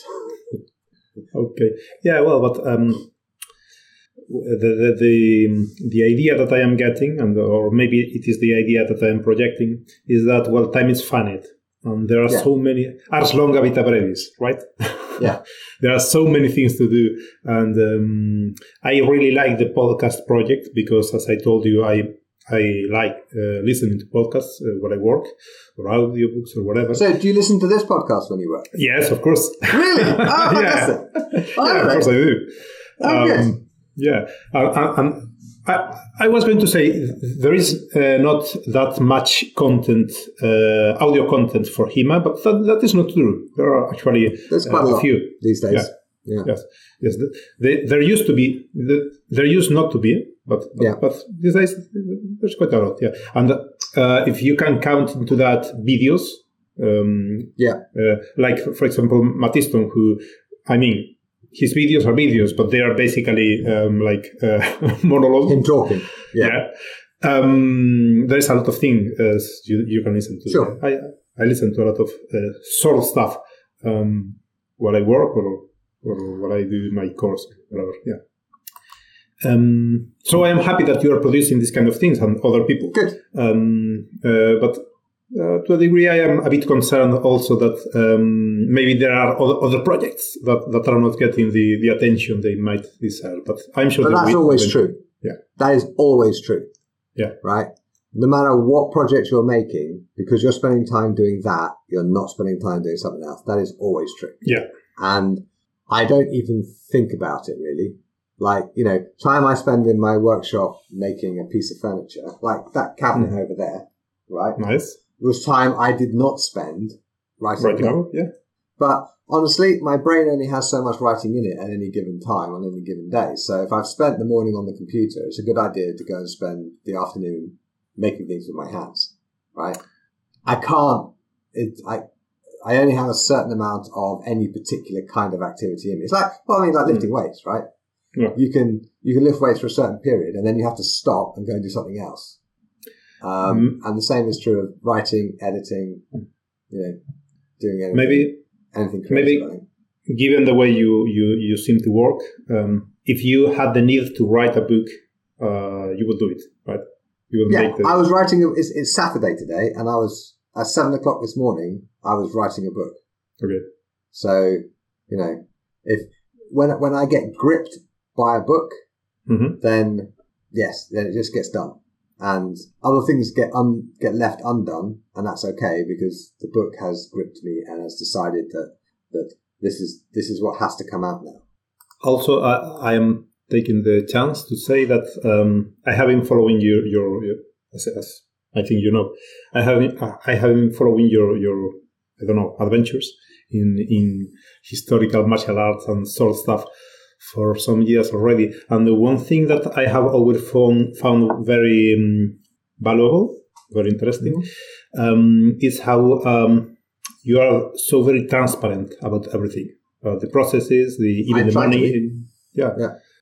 I think that's really nice because it it helps people. It just inspires. Thank you, and it's necessary, I think.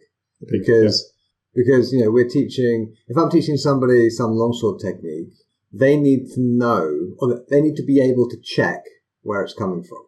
Yeah. Because otherwise, how can it? I don't want my students taking things on trust. People shouldn't do stuff just. Guy says do this, and so they do it. Like that doesn't create the right kind of teacher-student relationship, I think.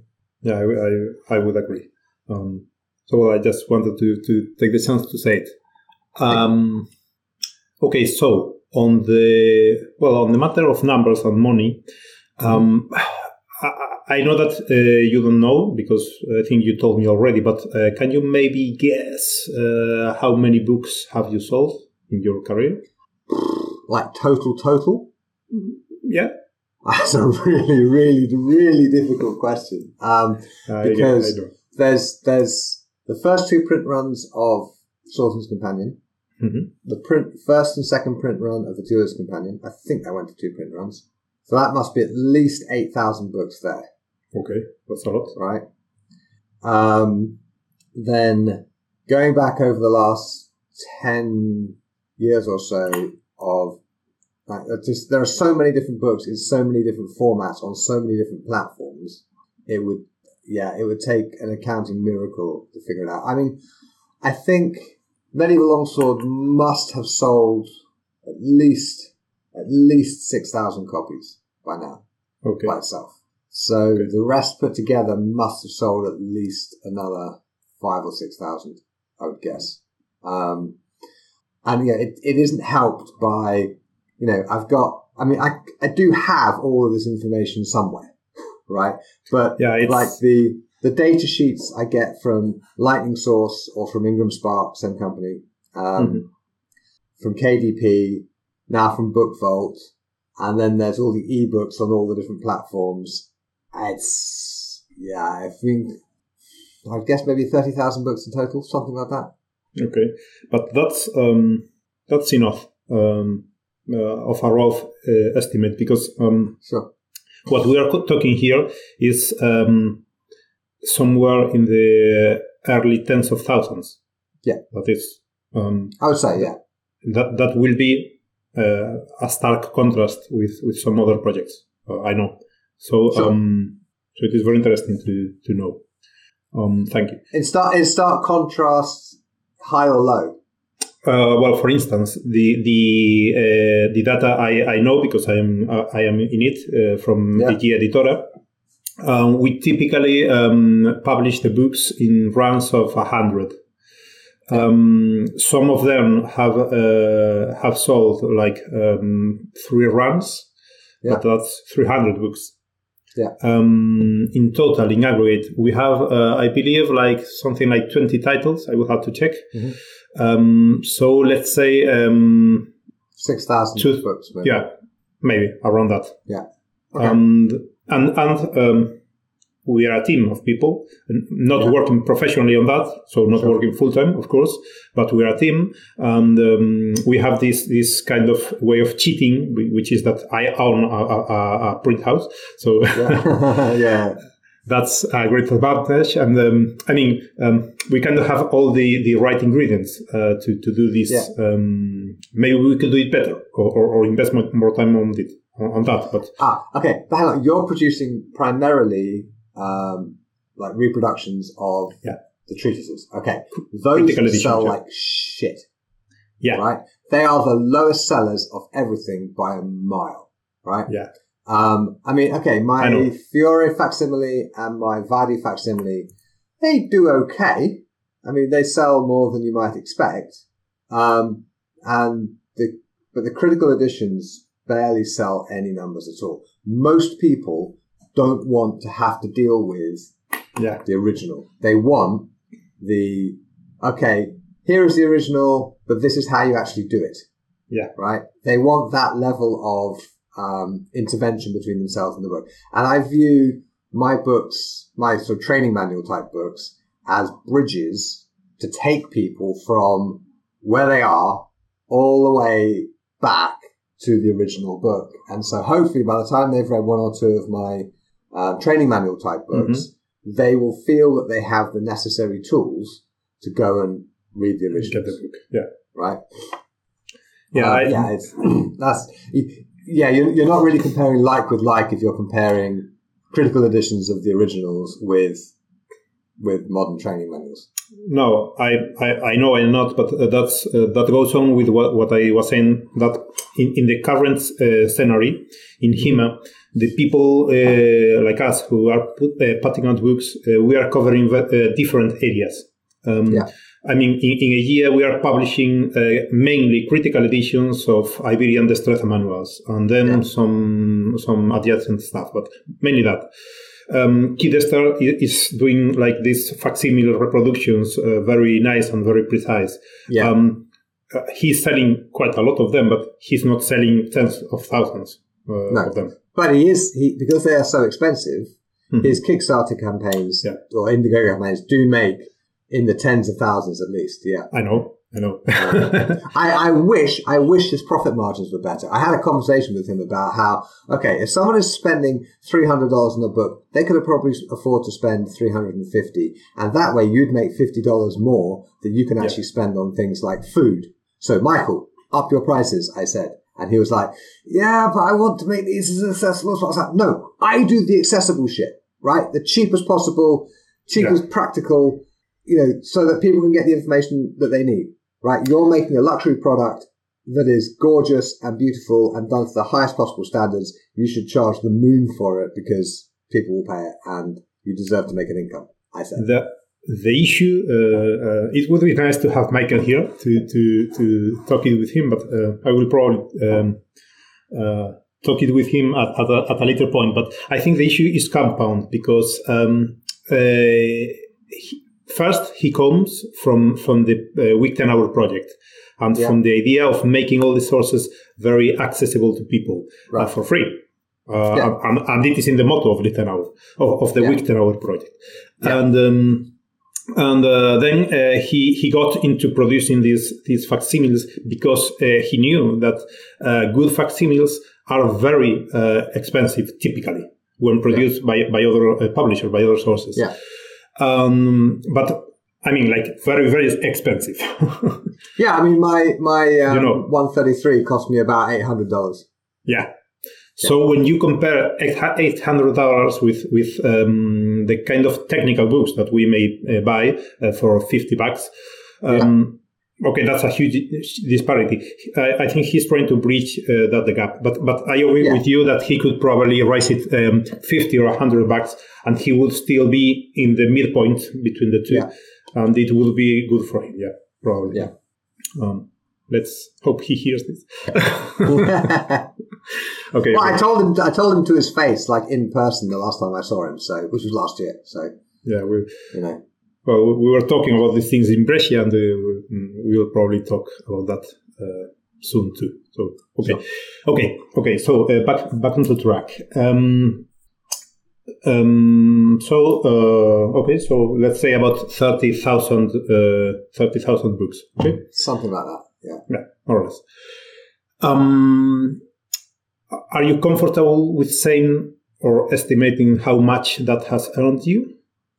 It really varies year on year, and it varies hugely from sort of book type to book type and platform to platform. So, if I sell a person direct through my Shopify store, if I sell them a hardback, I will make a lot of money on that transaction. Whereas if I'm selling them an ebook on some discount ebook store somewhere, then I'm making almost nothing, right? And it's the same book. So it's very hard to say. But my best estimate is like the best year I've had so far was, in terms of book sales, was the financial year 21-22. And my book sales there were about $45,000. Okay. That's money to me. $45,000. That's money to you, as in let's say the margin for you, discounting the costs of printing the book, discounting layout. Let me think. There was probably okay. I was running some ads then. And there was some layout. Thing is, the layout cost from the book, as a proportion of the cost, as a proportion of the price, it goes. The first book is very expensive, and every book after that is a lot cheaper. And by the time you're like 2,000 books in, right, the proportion of layout costs is almost nothing. So depending on how old the book is, layout is already being completely paid for usually. But should we say I probably spent in that year about a total of maybe 10,000 on things like layout and advertising. Okay. And other publishing costs, assistance and whatnot. Okay, that's nice. Okay. That's an interesting thing there. Also that when you are running a publishing project, a publishing house, call it whatever. We call it Spada Press, so it is a publishing house. Yeah. Sorry? It's called Spada Press. My publishing house. Spada Press, yeah. Okay, that's nice. Okay, then when you're running that, the back catalog that you have, that's your real asset. I mean, absolutely. You may produce the next book that you produce may be an absolute bestseller, and I don't know, end up selling millions of copies. Well, who knows? But fingers crossed. Yeah, but in a more realistic manner, foreseeably, what we know is that the books we have, we can keep reprinting and selling them, and that's an important capital, right? Yeah, and I mean, like Medieval Longsword has been selling regularly and well for 10 years. Right. So if a publisher wanted to buy it off me, I would, or any book off me, I would be asking a lot of money, because I'll be thinking in terms of how much money is that book likely to make me over the next 50 years. Yeah, makes sense. Right. And, weighting it for risk and weighting it for inflation and interest and whatnot. Yeah. I mean, if somebody offered me $200,000 for the Medieval Longsword, I'd probably take it. But no publisher in their right mind would offer me that kind of money, because for them, it won't make that kind of money. Yeah, because well, this is vastly, I think, outside of the immediate purpose of the survey, but this is already running long. Right. I'm in no rush. I think that there is, as you said, a space for publishing houses, but for many projects like ours, while well, I mean, historically you didn't have any option but to go to a publisher to get a book done. Maybe you could skip the publisher and go to the press yourself and then try to sell the copies. Well, no, okay. But going back like 100 years, Bertrand Russell's classic philosophy work, I'm forgetting the title of it, Cambridge University Press refused to publish it because they said they couldn't make back their money on it, and so he paid them to publish it. Yeah. And so he got all the money off it, and that was a really good deal for him. And a colleague of my father was a veterinary surgeon, and a colleague of his wrote the definitive book on diseases in pigs. And no publisher would touch it. And so he published it himself in the 1960s, I want to say, early 60s. Mm-hmm. And it did really, really well. And every veterinary student in the world was buying a copy of his book on diseases in pigs. And so it did really well. And these publishers came to him saying, well, actually, we've changed our mind. Can we please publish your pig disease book? And he said, no, because I'm making so much money off it. Thank you. You can fuck off. You should have taken it when I offered it the first time. I'm not sure if that's what he actually said. But the thing is, self-publishing has been around. See, self-publishing has this weird sort of, like, it sounds a bit kind of like, a bit masturbatory, right? A bit sort of vanity press sort of thing. And that's really not what's going on for most people who are publishing their own work. I think independent publisher is a better term. And I also think creator-owned publishing is a better term.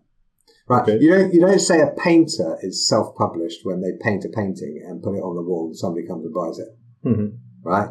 That's not self-publishing. That's painting. That's creating your work of art and selling it. You see what I mean? Okay, so I like the concept because I support it. I mean, I work in the publishing industry, but I think that we need to be shifting gears. And you are right that maybe my statement was very absolute. There have always been people who were able to publish them, to do it themselves, or who took into their own hands to do it. Yeah. But well, it's a lot easier now. It's not easier now. That's the idea. It's now an industry of its own. Yeah. Yeah. Absolutely. And it's got its own like trade associations and everything. Like I'm a member of the Alliance of Independent Authors, for example. Okay, that's interesting. I was not going to ask that because I assumed that you wouldn't be part of a guild or association, but I was. Yeah, it's just okay. Basically, I'm a member of that particular guild, not because I particularly care about independent publishing or self-publishing. The publishing isn't the point to me. Mm-hmm. The point is getting my books into readers' hands, and this is just the best way to do it, right? But there are all sorts of resources that the Alliance provides, like, for example, like discount codes for uploading print files to printers that normally charge for that, for instance, and access to vetted industry professionals when you want to hire a freelancer, that kind of thing. Mm-hmm. So there's all sorts of like resources and stuff that they do, and it's the publishing industry has basically been screwing most of their authors for most of the last century, and this is an organized resistance against that. So I'm quite happy to be part of that too. Okay. Yeah, I know what you are talking about, and I think that it is very interesting that people are taking advantage of these new tools and resources, and it's a bit like HEMA, no? I mean, people have always been doing HEMA, but in the last maybe 30 years, all these kind of resources that have democratized access to information, communications, to build your own network of people interested in whatever it is that you want to do, publishing or playing with source. it's changing a lot of stuff. Yeah. And that's great. Yeah. And the tools we have now are unrecognizable from what it was even 10 years ago. Like Vellum for layout, BookFunnel for ebook distribution, the Shopify integration with BookVault that allows me to sell print-on-demand books direct. I think the Kindle became available in like 2007, maybe something like that. So I mean, the whole ebook revolution has happened in the last 15 years. Yeah. So, and also most independent authors mostly sell ebooks. Yeah, according to what the Alliance say. Because again, because I'm a member of the Alliance of Independent Authors, I get access to all of their research stuff. And yeah, it's fascinating to see. Also, like most of the kind of publishing industry picture that gets put out in various newspapers or whatever, it doesn't even include self-published or independently published stuff, which is missing literally half the market. So there is a huge discourse, and I know that it is not the same everywhere. For instance, the ebook market in the English-speaking languages is very large, because you are not selling only for the language English-speaking languages countries, right, which of course are already very large themselves, but you are selling for the whole. Well, not the whole of the world, but a huge part of the population of the world. So the market there is very large. But for instance, in the Spanish language and in the Portuguese language, there is this discourse that the ebook doesn't really take off. I mean, it's there, but it doesn't pay sales, and that is not true. It is the publishing houses that are not making it work. But, independent publishers. Yeah. They really are making it work. And I know people that are making a living out of publishing their own very niche books.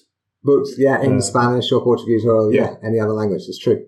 Yeah. I mean, publishing houses, the problem with them is they are institutions that move extremely slowly. Yeah. And have been historically very, very slow to move with the times. I mean, they pretty much, they still somewhat resent the invention of the printing press, I think. Probably, yeah. All this modern stuff of producing books by batches and not one by one. Although, it's, hang on 1 second, where is it? Let me see. I reorganized my bookshelf recently, and that was a disaster. It was a mistake. It always is. Look, this is a commercially published academic book called by B. and Clusty, The Martial Ethic in Early Modern Germany. Right? Great book. I have it. Okay, published by Palgrave Macmillan. Okay. Yeah. Proper academic publisher, super fancy and whatever. And if you look on the back page, right? CPI Anthony Row, Eastbourne, UK, Okay. This particular one may not have gone through Lightning Source. So maybe I picked the wrong one off the shelf. But I certainly have at least one Palgrave Macmillan book that was, this is CPI Anthony Row. So this is printed in a print run. But that is almost certainly printed on the same machines that my Ingram Spark printed books are printed on, right? Yeah. And a lot of their titles are printed by Lightning Source, which is Ingram Spark, which is the exact same company that most independent publishers are using for their print-on-demand wide distribution outside Amazon. So, I mean, we're not just using the same, editors, graphic designers, layout artists and whatnot. The books are coming from the same printers, right? There is no quality distinction to be made between a well-produced, independently published book and a well-produced, commercially published book. Nowadays, I would say there is not. If you want to make let's call it a proper book, a nice book, a well-made book, everyone has the access to the tools to do it. Yeah. It's massive. It's not like a closed circuit or something like that. Yeah. I mean, you still get like independently published books that are shit, but you also get commercially published books which are shit. So lots of them, lots of them. So it's not the quality distinction that the publishing houses wanted us to believe that it was 10 years ago. Yeah, I would agree. So to wrap up, there were these open questions at the end of the questionnaire that I believe that you have already answered very lengthily. But you see why I didn't want to type out the answers, right? This would have taken ages. And this has been great. I mean, much more fun. Much more fun. And this is the kind of thing that I really wanted to do. But I know that some people are more comfortable on the written form. Putting it out as a written questionnaire, I think it was a first step. But this is great. I had a lot of fun. If you want to summarize some, I don't know, word of advice or some experience for someone who would want to start their own historical martial arts publishing thing, what would you say to them? Okay, there are several layers to the process. There is writing the book, there is producing the book, and then there is selling the book. Okay? And traditionally, writers did the writing and publishers did the producing and the selling. These days, even if you're commercially published, you will do most of the selling. The publisher just does the producing of the book, right? Layout and cover design, that kind of thing. Okay. And for that service, you are paying them 90% of the cover price of the book, right? Now, okay. They don't get the whole cover price. They usually sell it to a bookseller or whatever. They're getting maybe half of the cover price, and they're giving you 10% of the total cover price. So they're ending up with a relatively, should we say, like 30% of the total cover price. But if you are willing to put in some money and time up front, you can do that producing process yourself. It's very easy and straightforward anyway. And you don't have to involve a publisher. The publisher will not sell your book for you unless you are already famous, right? If you are Lee Child producing his, 20 millionth Jack Reacher novel, they will pay to put adverts on the sides of buses for you, and they'll get you on Oprah or whatever the hell, right? Because you're worth it to them. But if it's your first book, your chances of getting that kind of attention is almost zero, right? So now the reason that I publish people who are long dead, like Fiore and Vadi, and my own books is really simple. The reason I don't take on other authors is because the author retains copyright of the work for 75 years after their death. Okay? Which means to ethically take on an author, I have to have a system in place for calculating their royalties and sending them the money according to some regular schedule, usually monthly, quarterly, or annually, right? And I have to be able to keep doing that for 75 years after this person has died, which means I have to have some kind of corporation with those systems in place to keep basically, when the book sales continue, as hopefully they will, and most authors get a big bump when they die. Right? Imagine the best thing I could possibly do for my short-term book sales is die. Right? But that's not good for the long term. But let's not. No.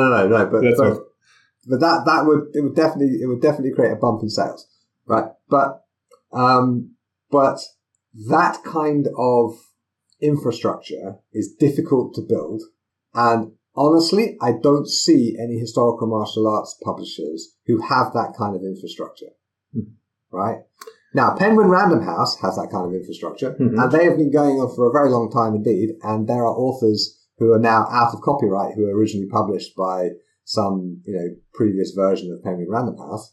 And so that kind of long-term corporate obligation to process royalties for 75 years after the death of the author, that is a very high-level, hard problem. And if you're going to go into business, publishing other people, finding layout designers is easy, getting the books published is easy, selling the books is relatively easy, but creating the infrastructure where you can fulfill your legal obligations to the author's estate, that's hard. And I don't see anybody doing it.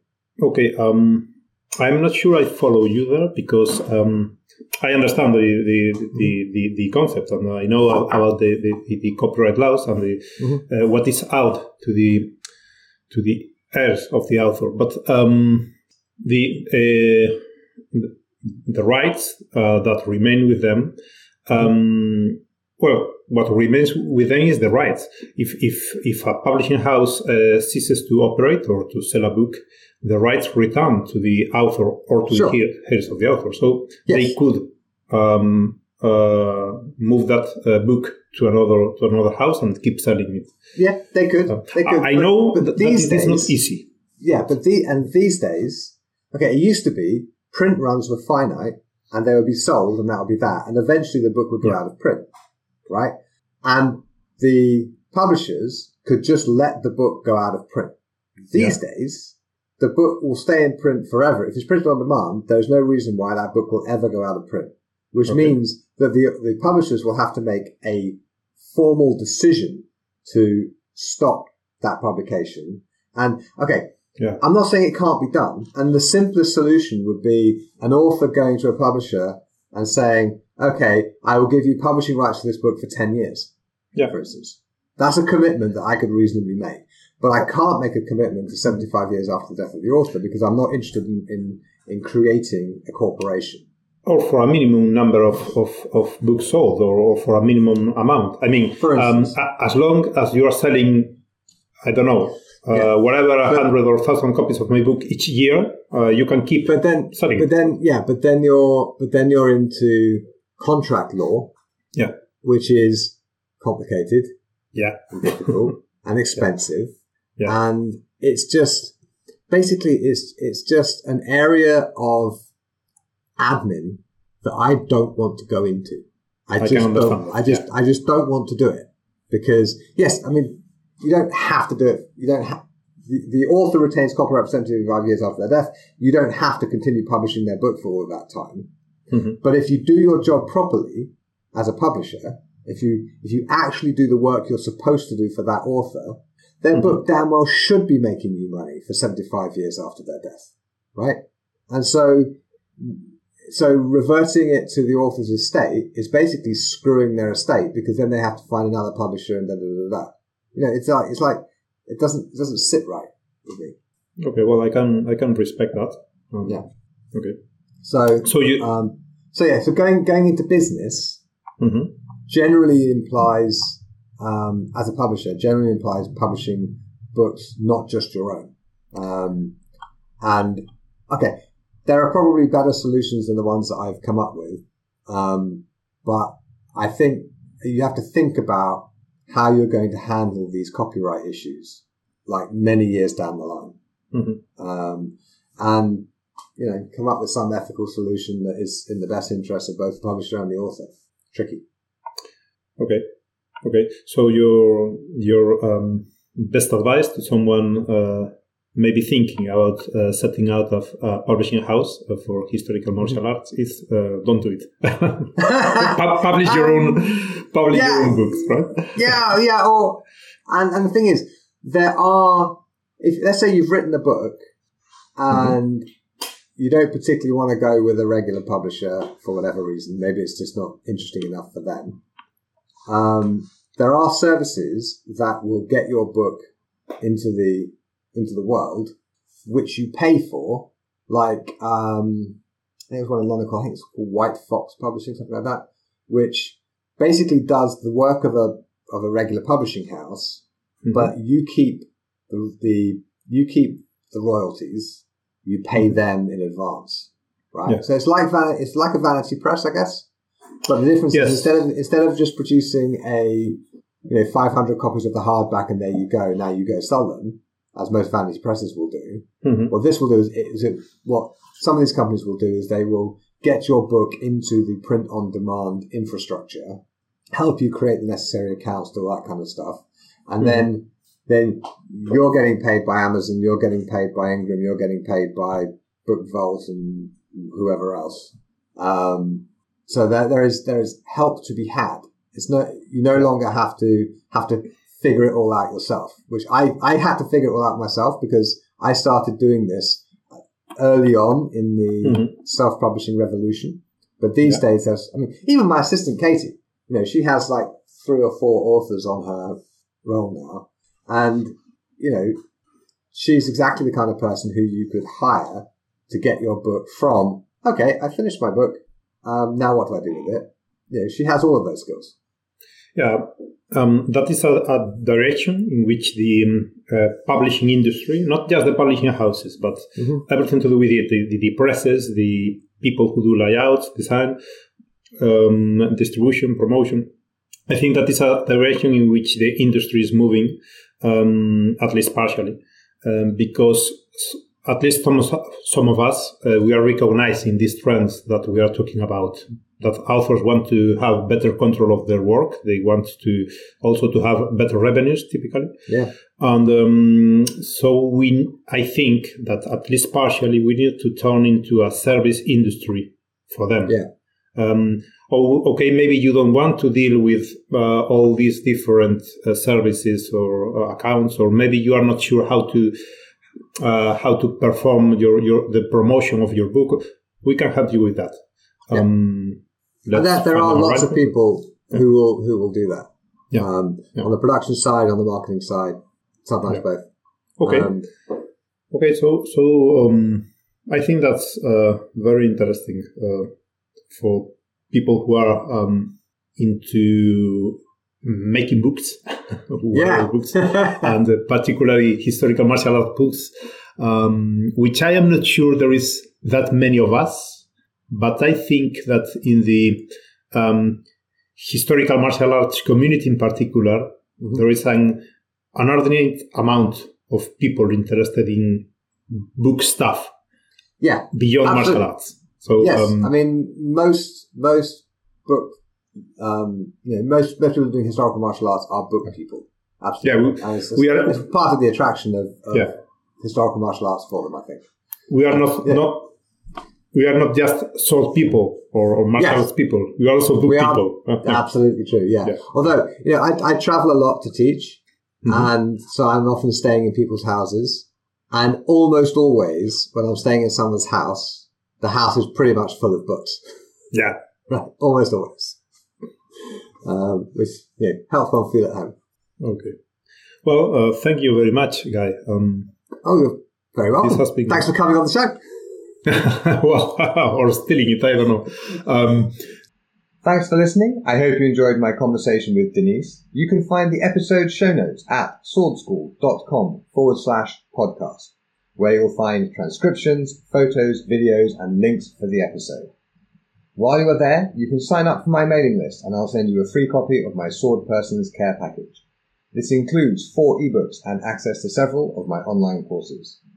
And remember to go to swordpeople.com to join the only troll-free online community for sword people. Join us next week when I'll be talking to Katrina Malky, who is a nutritionist, or dietitian, I should say. We have a conversation about the difference. A historical martial artist, also a PhD student, a mother of 4 plus a lizard, an author and a sea rescue volunteer. It's a very enjoyable conversation, so you don't want to miss it, I suspect. So please go to wherever you get your podcast from and subscribe to the show if you haven't already. And while you're there, if you have a moment, please do rate the show and even leave a review. It really does help. Most importantly, though, if you've enjoyed this episode, please do share it with your friends. Thanks for listening, and I will see you next week.